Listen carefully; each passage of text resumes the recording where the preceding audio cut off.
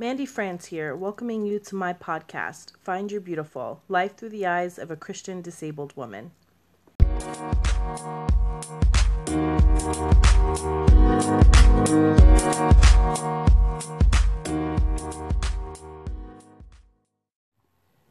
My first God encounter happened when I was 6 years old.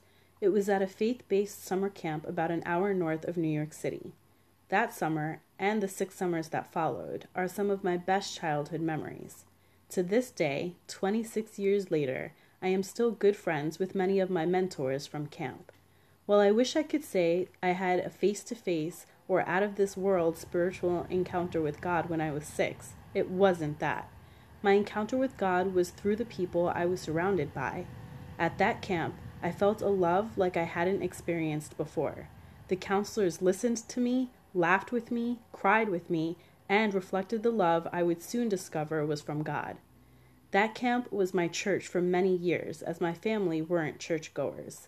That 7 to 10 day period every summer taught me what a faith-based ministry was meant to be. There were imperfections. People are imperfect, but it set the foundation for my future, even before I knew what my calling was. The summer that I turned 18, I spent my first week at the camp I grew up in as a staff member. I was a program assistant, helping the program directors brainstorm ideas for fun activities.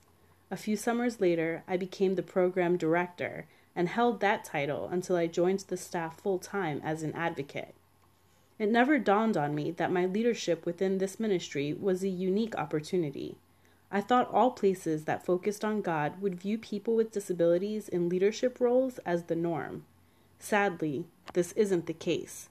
I've come to discover that most ministries are designed to cater to those who they view as in need. We're all broken. The fact that we all sin confirms this. But even people who are in need still have something to offer. If I'm worthy enough to be saved, I should be worthy enough to serve. Today, I'm going to talk about how many churches are actually exclusive to people with disabilities, though they may not even realize it.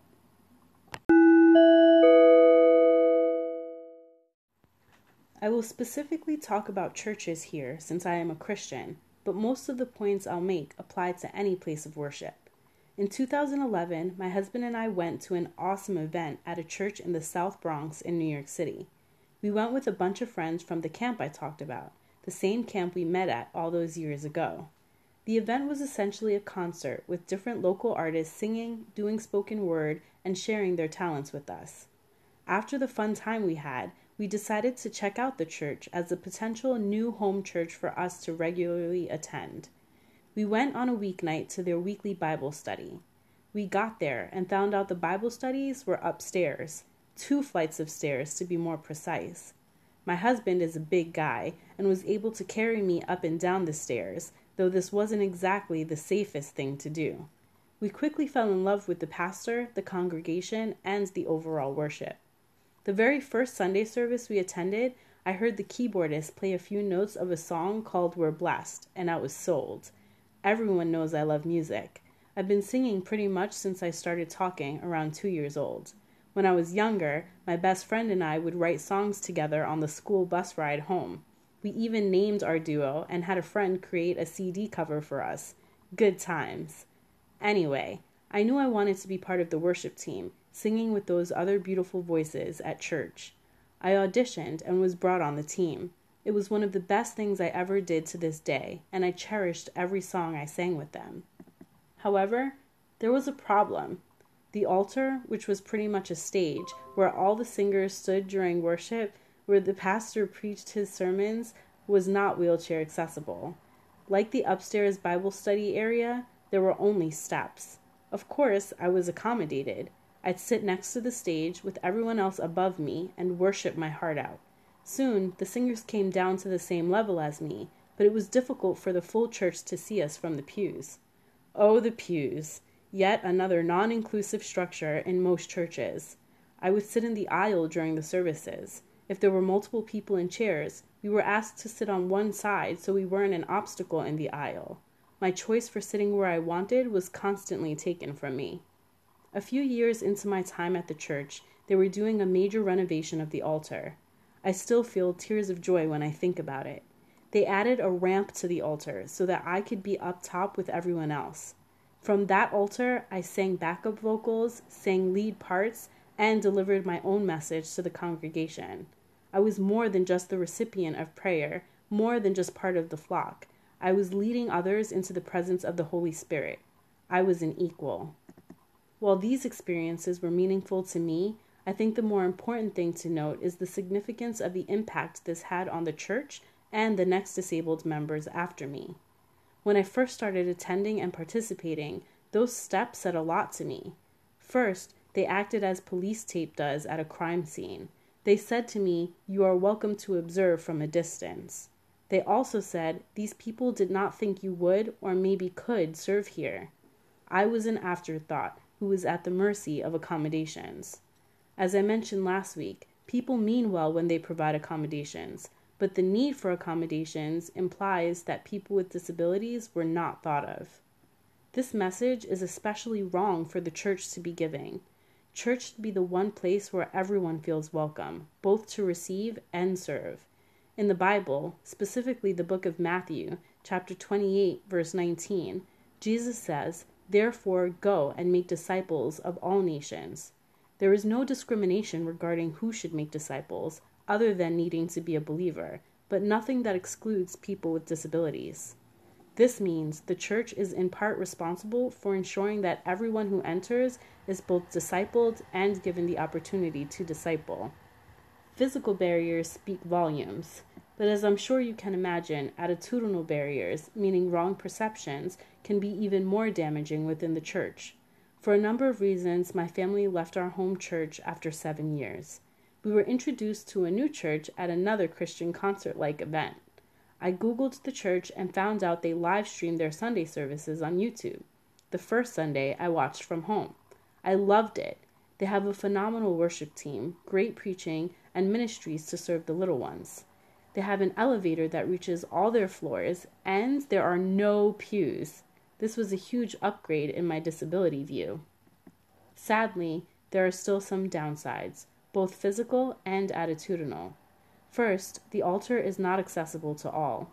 I don't know if I would take on the great responsibility of being on a worship team right now, but the fact that this physical barrier exists reminds me that it wouldn't be easy even if I did want to. The other issue is much more subtle, and again comes from good intentions. To best explain the attitudinal barriers, I'll give you an example. As I said, this church does not have pews, but instead has chairs that link together and can be moved. The church also has ushers who help people find a seat. Every time I've gone, I'm immediately ushered to the very front. I know people are trying to be kind and thoughtful, trying to give me the best seat in the house. However, no one ever asked me where I wanted to sit. I remember one Sunday when my family was running late. We told the usher we would sit wherever there were available seats. He kindly said, "We usually sit wheelchairs in the front." He proceeded to the front of the church where people were already seated and cleared out the row. Again, this was a very well-meaning gesture, but is actually an exclusive attitude, not an inclusive one. Like any typically functioning person, I should be able to sit wherever I want, within reason, of course. I'll pause here as I'm now getting into next week's topic, but I do want to note a few more things. As a person with a disability, it is up to me to advocate for myself. It is true that I could talk to the pastor about the need to renovate their altar. I could insist to the usher that I want to choose my seat. In fact, these are things I may do. However, as I've also discussed, life together is a two-way street. The same way some celebrities wish they could just eat a meal without having to perform for the other diners, there are many days I wish I could go about my day without being the disability advocate. Sometimes I just wish the world got it. I hope this has shed some light for you so that we can make this life more beautiful for all.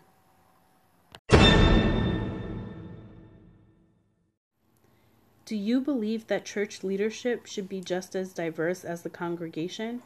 Share your thoughts by downloading the Anchor mobile app and leaving me a voice message through the app. Your message might even get featured in an episode.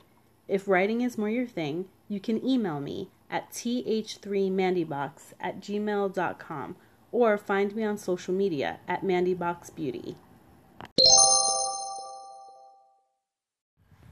In case you haven't heard, my podcast now has a website. Go to the description of any episode or to my Instagram bio at MandyBoxBeauty to check it out. On my website, you can listen to episodes, read full transcripts, and contact me. Be sure you sign up for my Very Important Beauty VIB club while you're there. The first email you'll get from me includes the very first letter my husband Curtis ever wrote to me. This podcast is also available on iTunes, Google Podcasts, Spotify, and any other place you like to listen.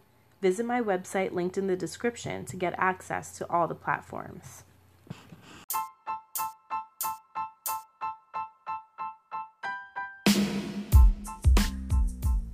Next week, I'll be talking about ableism and microaggressions. Tune in to the episode called Are You Prejudiced? Till next time, beauties.